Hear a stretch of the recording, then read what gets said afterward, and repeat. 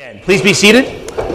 We turn in the Word of God to John chapter 12. After a break since, last summer, beginning of last summer, we come back to the Gospel of John. We had a series on the Ten Commandments. We had pure law. We come back to the Gospel of John to have pure gospel. And also, of course, to learn how we might walk in truth before the Lord. We come to John 12, verse 1, and I'd like to read down for you to verse 26.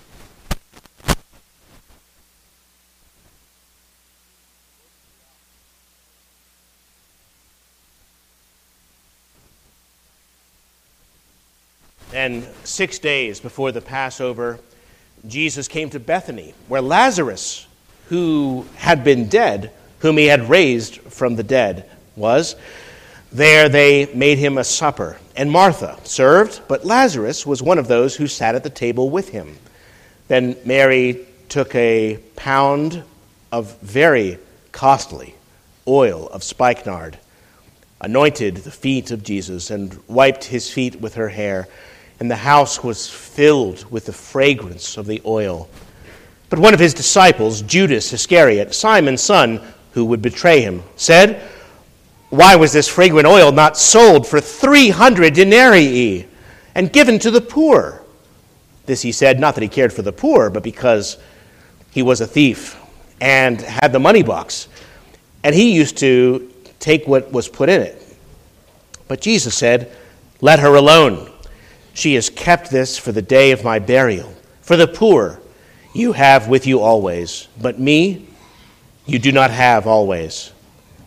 Now a great many of the Jews knew that he was there, and they came, not for Jesus' sake only, but that they might also see Lazarus, whom he had raised from the dead. But the chief priests plotted to put Lazarus to death also, because on account of him many of the Jews went away and believed in Jesus. The next day a great multitude that had come to the feast, when they heard that Jesus was coming to Jerusalem, took branches of palm trees and went out to meet him and cried out, "Hosanna! Blessed is he who comes in the name of the Lord, the King of Israel." Then Jesus, when he had found a young donkey, sat on it, as it is written, "Fear not, daughter of Zion, behold, your king is coming, sitting on a donkey's colt." His disciples didn't understand these things at first, but when Jesus was glorified, then they remembered that these things were written about him and that he had done these things. They had done these things to him. Therefore the people who were with him when he called Lazarus out of his tomb and raised him from the dead bore witness. For this reason the people also met him, because they heard that he had done this sign.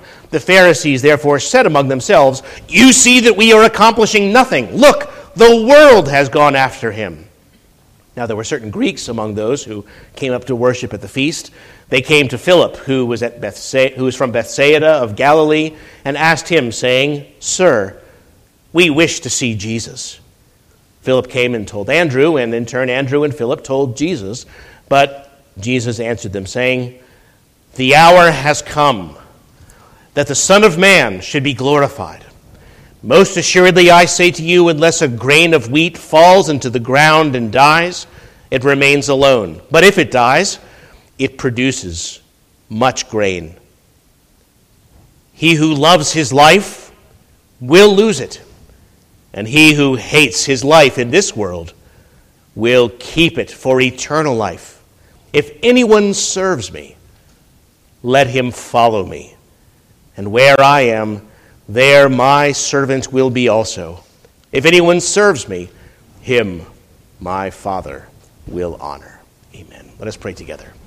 Father in heaven, we pray indeed that you would honor us with an understanding of these words of our Lord and of the ways that we are ourselves to follow him, to be where he is, that where the master is, there might the servant be also. Our Father, we pray that our life might also overflow in loving devotion, and that the extravagance of our lives would be our joy and to the glory of your name. Through Christ we pray. Amen. Well, in his Through the Bible radio broadcast that many of you have heard over the years. Dr. Vernon McGee used to speak of each new book he started as the greatest book of the Bible. We turn now to the greatest book of the Bible. And then the next month, the same thing. We turn now to the greatest book of the Bible. Let's face it, they're all great. But there are certain books of the Bible which do seem, don't they, to stand out. And the Gospel of John is surely one of those books. It's perhaps the most important document in the whole literature of the world. And I suppose that if we were going to be left on a desert island with only one book of the Bible to keep us company, if I polled any large group of Christians, I'm pretty sure that they would always be in favor of the Gospel of John. Although there are many great witnesses to Jesus Christ, the Gospel of John is so precious for many, and it has brought more people to follow Christ surely than any other. And John says, that's the reason I'm writing to you. These things are written, he says, that you may believe that Jesus is the Christ, the Son of God, and that believing you may have life in his name. He not only presents Jesus, in whom we believe, but all along the way, he also gives us a number of pictures or illustrations of what a living faith in Jesus is, what it means in order to teach us in flesh and blood. What is it to believe? How is it to change us? We're also shown what it means not to believe in Jesus, for that matter, and what unbelief does. And surely we have both illustrations before us today. So I need to mention one more thing before we begin. Some of you may have already thought, I think I've heard this some other time. Yes, a few years earlier in Galilee, in Jesus' ministry, there was this other woman who was also anointed, who had also anointed Jesus' feet with fragrant oil and even wet his feet with her tears. That is recorded for us in Luke chapter 7. There's many differences, so don't confuse the two events in your mind. That earlier woman in Luke 7 had been a very sinful woman and had come to ask Jesus for forgiveness. And you remember that Jesus said to the Pharisee then at the table, her sins, which are many, are forgiven. For she loved much, but to whom little is forgiven, the same loves little. Well, this is a couple years later. But what we have before us is the Lord's friend Mary, who lives in Bethany, not Galilee, whose brother Lazarus has just been raised from the dead. These are two different women, but in another way, maybe they're not quite so different at all. Here are two women who both just throw caution to the wind, not caring what others thought, even making a kind of spectacle of themselves before others, to express their love and devotion and joy in Jesus. So let's cover this passage under the two headings of devotion and deception, and then we'll think a little more about what it means for you and me for today, okay? First, devotion. This chapter begins with a dinner in Bethany, just a few days before Jesus' death. And there at the table sits Lazarus, who had died, as we are reminded in this chapter, not that we forgot from just the previous chapter, but just to emphasize it, who had died and whom Jesus had raised from the dead. There he sits, healthy and strong and well, eating with Jesus. And Mary, you can imagine, is so overwhelmed to think of what Jesus has done for them, what he's meant for them, what he's given them. You can imagine her looking at Jesus and looking at her brother and just being overcome with joy and gratitude and wonder that such a thing had happened before so many mourners. Her brother was restored to her. Mary just had to do something. She had to do something extravagant, something that would express the depth of her feeling, the enormous gratitude of her joy and love. And as one man put it, she just had to get the most expensive thing in the house and break it and pour it on the Lord, or her heart would break instead. So she did. And we have this extravagant gift, this picture, kind of like in his own way, David leaping and dancing before the ark with all of his might when it came up to Jerusalem. Remember that? His wife Michal said, David, your behavior is embarrassing, you're undignified. But David just had to express his joyful devotion. As he says on another occasion also, he's not going to offer a sacrifice that cost him nothing. Oh no, the more extravagant, the better. Mary had some extremely expensive perfume, and it's possible she was even in that business. This is not your ordinary fragrance, the kind that you and I buy. I mean, I go to the perfume counter and say, could you show me something really cheap? And they just show me a mirror, right? Yeah. All right. This is not the kind I buy. So this is an aromatic herb from the high Himalayan pasture lands of India and Tibet that had to be shipped a great distance on camelback. It was world famous. John makes a point of telling us it's pure nard, not a less expensive mixture. This is what you make other things from. We're even told the price. It would go for 300 denarii, which is more than a Roman soldier would make in a whole year, maybe about $40,000 in today's money. And you're like, wow. She poured that on Jesus? I mean, when you think of it that way, we imagine ourselves with the same thoughts as Judas. That's a lot of money. Well, Mary was obviously not from a poor family, but this perfume remains, even for Mary, a very, very costly gift. And it was Isaac Watts who wrote in his hymn, When I Survey the Wondrous Cross, that were the whole realm of nature mine, that were an offering far too small. Love so amazing, so divine, demands my soul, my life, my all. And it's something of this that we see in the passage, such a gift. And this is the first thing I'd like us to take from the passage. That no matter what form or direction your Christian life may take, there's always to be something wonderful, glorious, extravagant for all who believe. That when we are as we ought to be, our hearts are so full. We are just so thankful, so much in wonder. To believe in Jesus, as we read earlier, is to enter into life. Life that has new joys, new powers, new desires, new understanding, new opinions, new hopes, new fears, and new delights. It's the most profound thing that can ever happen to you. Jesus calls it nothing less than going from death to life, or a new birth, or a resurrection from the dead to life eternal, or salvation. I know that this is true. I have experienced it. I do not experience it every day as I ought, but Lord, I believe, and I know that this is the greatest thing that could ever possibly happen, to know such a one as this. So, this change, which our Lord says must take place, is no slight one or superficial one. You must be born again, he says. Christ makes the most extravagant demands.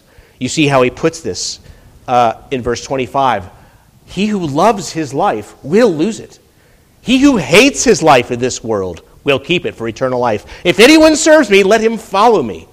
Where I am, there my servant will be also. If anyone serves me, him my Father will honor. That believing in Christ is the greatest change that can come upon you, the greatest power that can enter into a life like yours and mine. It makes the most tremendous results in the life. And for joy, we then must ask, what shall I render to the Lord, as the psalm has? What shall I render to the Lord for all his benefits toward me? And when people wonder why we do, what possibly can motivate us, and they observe our lives and the choices that we make, they must be driven finally to conclude the love of Christ must compel them. Look again at Mary and see, it's not out of compulsion. He isn't even asked anything from her. It's out of such love and joy and devotion.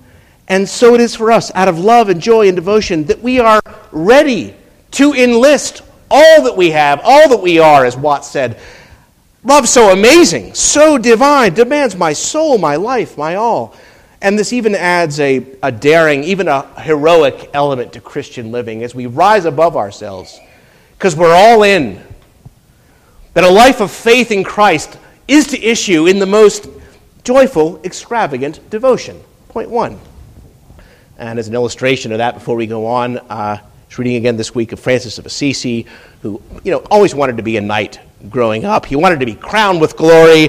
He wanted to do great exploits in battle.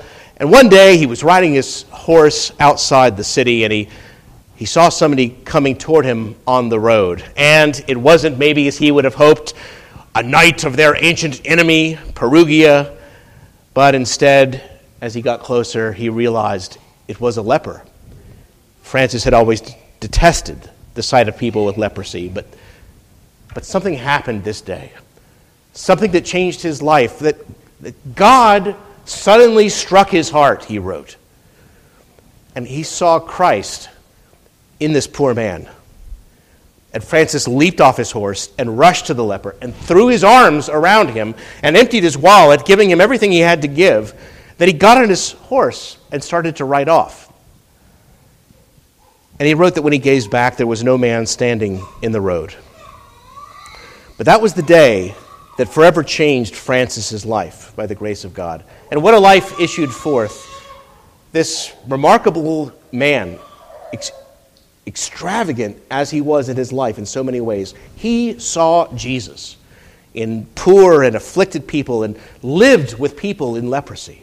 He fed them, he washed them, he gently wiped and bandaged their wounds, and Francis became this extraordinary man with extravagant acts of devotion, more than the vast majority of Christians before or since. And he inspired many to a life of devotion.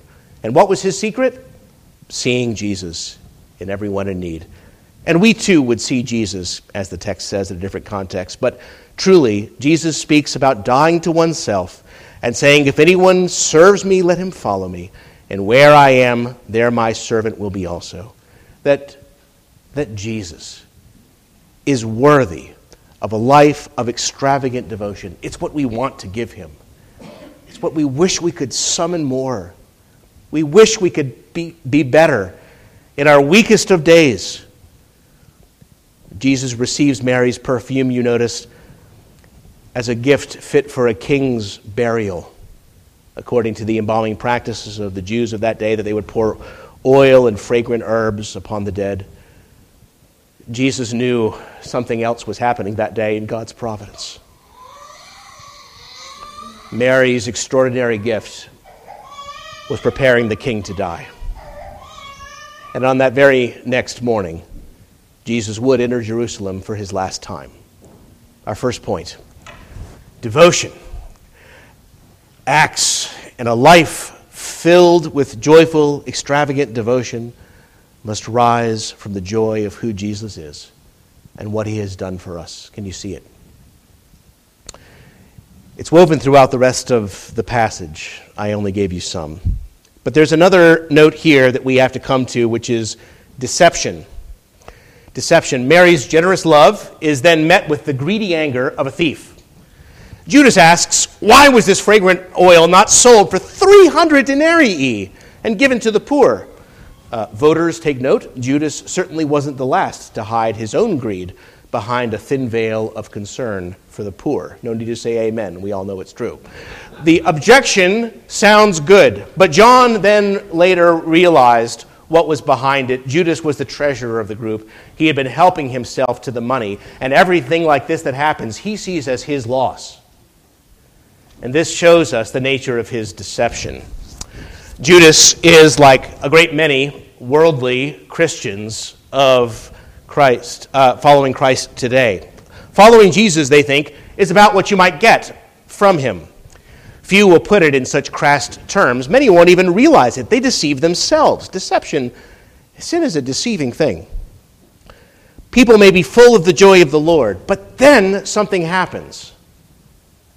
Some loss, perhaps. Some trial.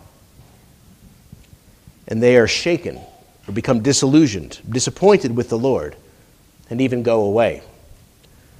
Until 3 years ago, Kate Bowler was one of the foremost scholars in the world on the prosperity gospel. Professor at Duke and author of the book Blessed and a number of scholarly papers and so forth. She says, the prosperity gospel encourages some, especially leaders in the movement, to travel in private jets and to revel in multi-million-dollar homes as evidence of God's love. But from personal experience, she says, look, a great many people caught up in the prosperity gospel are frankly poor. They want help. They want an escape. Maybe they want some relief from the wounds of their past or the pains of the present, or they want God to deliver them from their sicknesses or the things that are ripping their lives apart at the seams. And there's no reason that we shouldn't want that, so don't get me wrong. But people are in the movement who are praying and believing that if they just live right and do the right things and say the right words, that they are going to be #blessed in the way that they want to be. And it turns out when they don't get it, that they find out that they are following Jesus, not for who he is, but for what they wanted from him. Now, of course, he does give so much.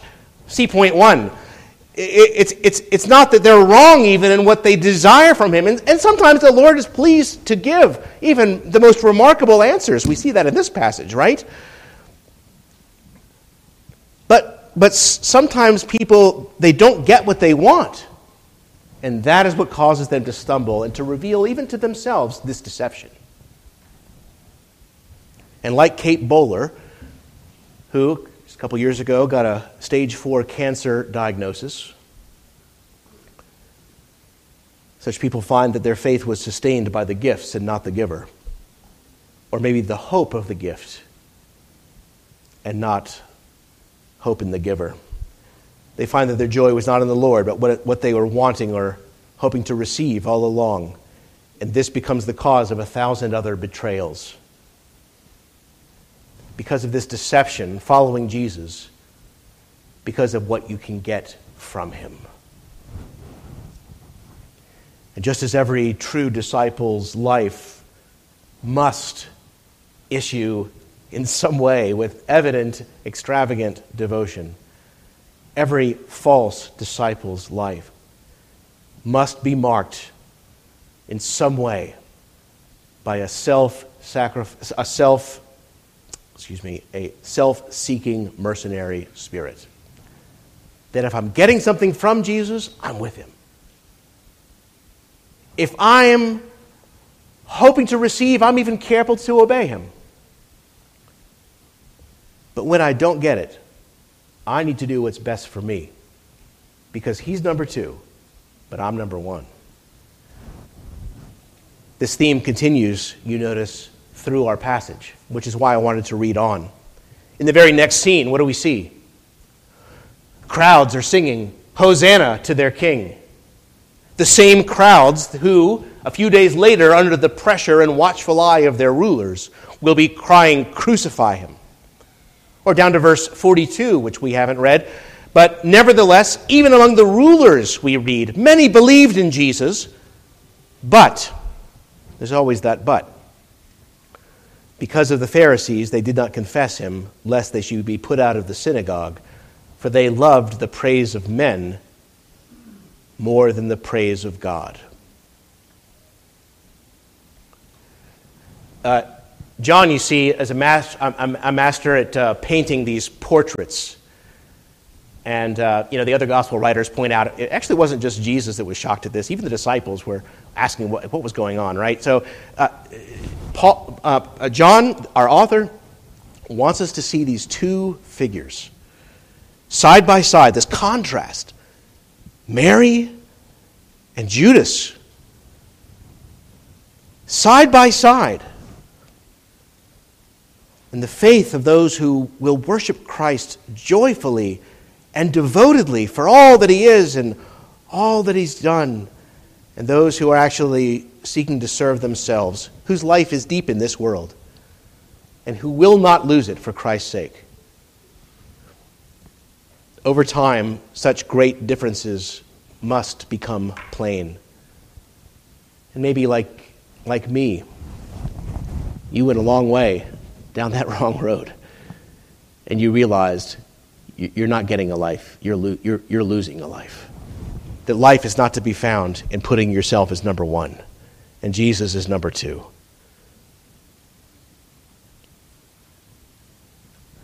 Jesus says that there must be this difference between the one who will lose his life in this world for his sake and those who will not. The difference won't always be so stark, of course, as this portrait, and it will take many forms, but it must come.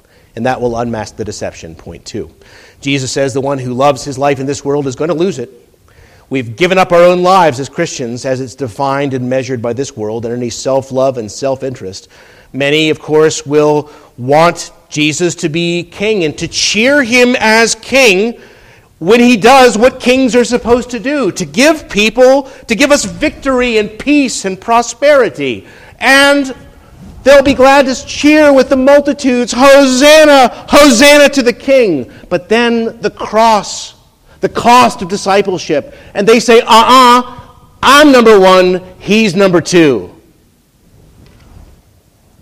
Unless you mistake me, let me make a couple things clear. We do receive everything from the Lord, and it's only right for us to desire from him all that is good, and to pray for what is good, to thank him for it. And he is so good to us, so please don't misunderstand me. And he is pleased to give us abundantly what we need, and then so much more. God's children should ask for their daily bread from him and receive it. But what if he took away those things from you, like Job? If he took away everything, would that make the difference? Would it change the way you felt? For the Gospel of John reminds us again and again that God's supreme gift to us, which he's already given, and our supreme joy in whom we've already received, is Jesus. He is our treasure. A treasure that's hidden in a field, which for joy a man will sell all that he has and buy it. And now it's like the old Puritan, perhaps, in prison we were talking about this week, who was given water and a crust of bread and said, all this in Jesus too. Because, friends, God has already given us so much more than we can ask or imagine. I mean, to become heirs of God and co-heirs of Christ and to know the Lord and the world and all that that means. He's given us himself. He's given us himself. To know him is to live. G.I. Packer, in his book Knowing God, tells about a professor friend of his he was walking with one day, and the professor was explaining how, because of his faith in Christ, he was, as the English say, sent to Coventry. That is to say, he didn't make professor. His career was over in terms of advancement. But he says, I have known the Lord. He wouldn't trade places. He wouldn't trade places. This is the true joy and devotion of faith. Beware the mercenary deception of even deceiving yourself, of loving the gift more than the giver, loving yourself more than the Savior. Now, in the final part here, I'd like to practically apply this to ourselves. I want you to apply this teaching to the trials in your life. This teaching on extravagant devotion to the trials that you are now experiencing. If you are, at this moment, having to bear up under trial, please understand that you have been given an opportunity, a great opportunity, even a special gift, though I realize at the moment it may seem as the furthest thing from a gift, that you have been given an opportunity to express your devotion to the Lord in something very costly to you, something very precious in the sight of the Lord, that you have the opportunity to perhaps bear a cross for his sake, patiently, humbly, graciously, full of faith and love, remembering what you have received in Jesus. And you have the opportunity to say, in whatever want or lack that you are experiencing, all this in Jesus too. You know from Job that this is right. You know how much costly devotion is a true mark of faith, even when other marks mislead us.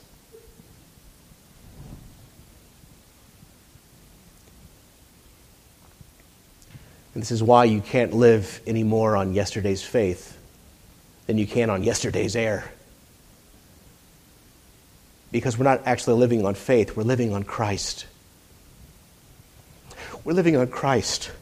And dear brothers and sisters, do not say, I wanted more from the Lord for this than this, and stumble, which was the way of Judas and all who are like him.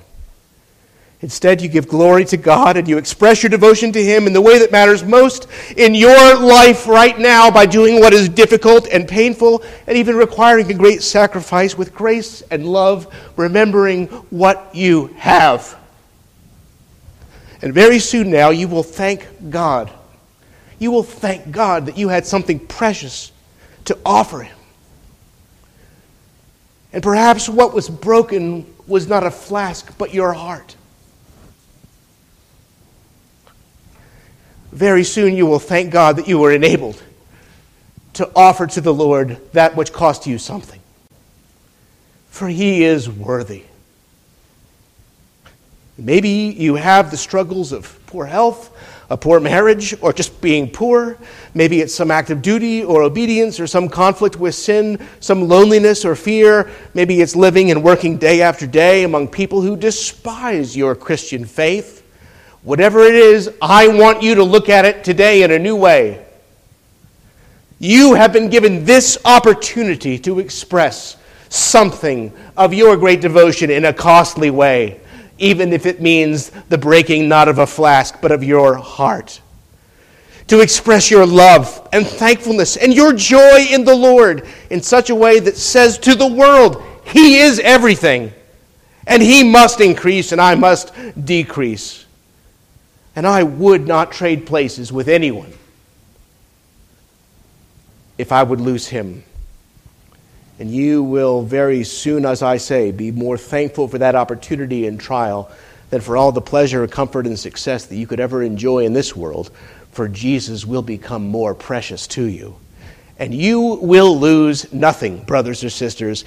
Even a cup of cold water, Jesus says, is going to receive His reward. And every loss that's borne for Christ's sake in this world, which we must hate as it is, nevertheless, He says, I will repay it 100-fold. So take your imagination away now and picture yourself sitting at that banquet with the Lord and Lazarus and everyone else at the great feast in the kingdom of God. That great banquet to which we long to be seated.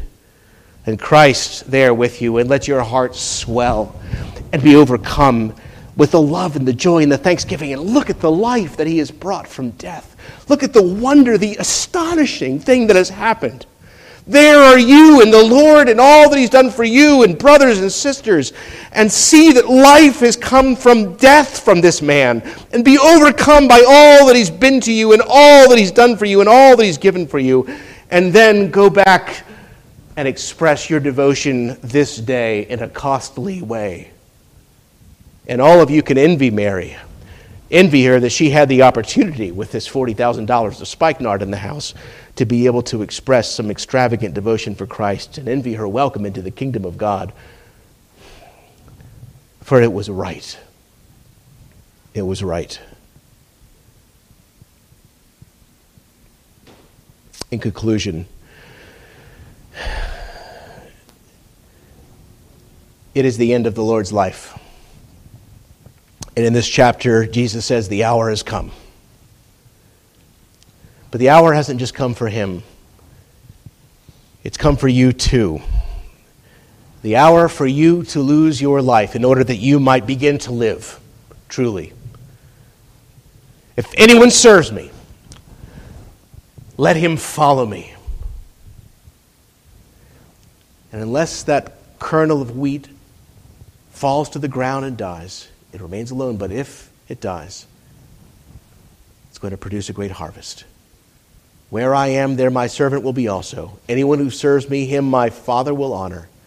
It is time to start seeing the division in this chapter, in this portrait of John, and to exchange the praise of men, which is temporary, for the praise of God that does not go away. To start living your life in real joy, in the glory of God, in a life of service to others for his sake, speaking the words of life despite the pain and persecution that will inevitably bring, to bring salvation to a dying world just like Jesus. And so there is and there ought to be in every Christian such extravagance, such immoderation, this sense of the rightness and beauty of pouring ourselves out before the Lord. It simply must be expressed from time to time, just as another person's betrayal must appear in an unbelieving life from time to time. Either way, Jesus provokes great feeling of the heart, and that feeling must be expressed either way. And I know that following Jesus will come at the cost of acceptance among others, as we read in this chapter. Sometimes that means forsaking a job. Paul could easily have remained a prominent and successful Jewish ruler. He was well respected. He was one of the brightest rising stars of the day. And he counted it all, he says, as dung, in order that he might gain Christ. For what is Christ compared to all that the world could offer me, he said. So he suffered the loss of all things, but he gained Christ, and he was far better off. And the love of Christ is what sets you free. And if the Son sets you free, you'll be free indeed. And the emphasis of John here, this is what believing in him must give us. A right perspective that not only focuses and changes your life, it makes it purposeful and richer and fuller, even extravagant, even sometimes daring and heroic. When you hate your life in this world truly to gain it, something is going to come of it. Something beautiful. Yes, there's a great cost to discipleship that Jesus speaks out, but every man and woman, boy and girl here with Christian blood throbbing through your veins, who hear the Lord's summons in those words, you know how right it is for him to demand this, and this is what we want to give. It is what we know we ought to give him, to be true in our lives in this world. Oh, that they rose to more of this savor. Oh, that the perfume and the fragrance of such a gift would fill the world. The message of the gospel itself is, after all, the message of a very great love and a heroic life lived for those in desperate need to bring life. People who have experienced the gospel themselves are so changed by it into gospel people. So, brothers and sisters, he who loves his life will lose it. And he who hates his life in this world will keep it for eternal life. If anyone serves me, let him follow me. And where I am, let my servant there be also. If anyone serves me, him my Father will honor. The Lord meant those as challenging words to stir us, to wake us, to inspire us, to make us want to be found among those of whom such deeds of devotion are recorded in service in whatever we have to give to our Savior and our King. It is the true joy and measure and calling of every Christian, and we know we don't want anything less. Let us pray.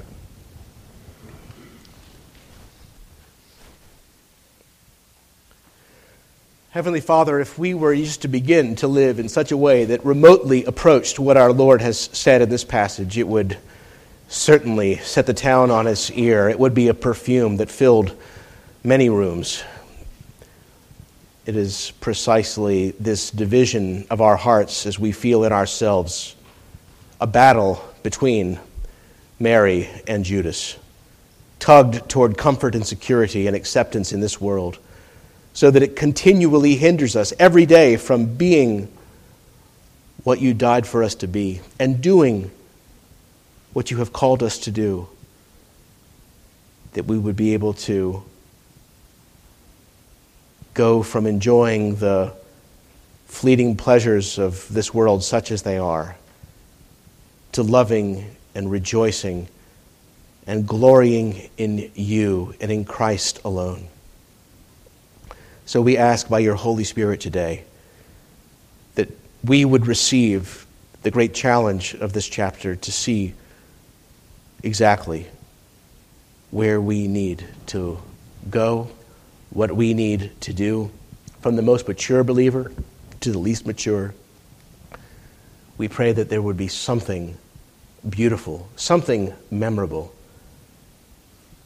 something glorious that comes from every life here, which is built on the foundation of Jesus. And we pray for any whose life has not been built on that foundation, perhaps whose hope was just lost, whose lamp just went out, who just found that there is a life that they are about to lose. We pray that coming to Christ even now, that they might find solid ground, eternal life, a hope and a joy and a glory, a devotion and a delight far greater than anything the world can give or take away. Oh yes, Lord. May some here this very day be praying this with me and rejoicing in you and saying, thank God for his life that I now share.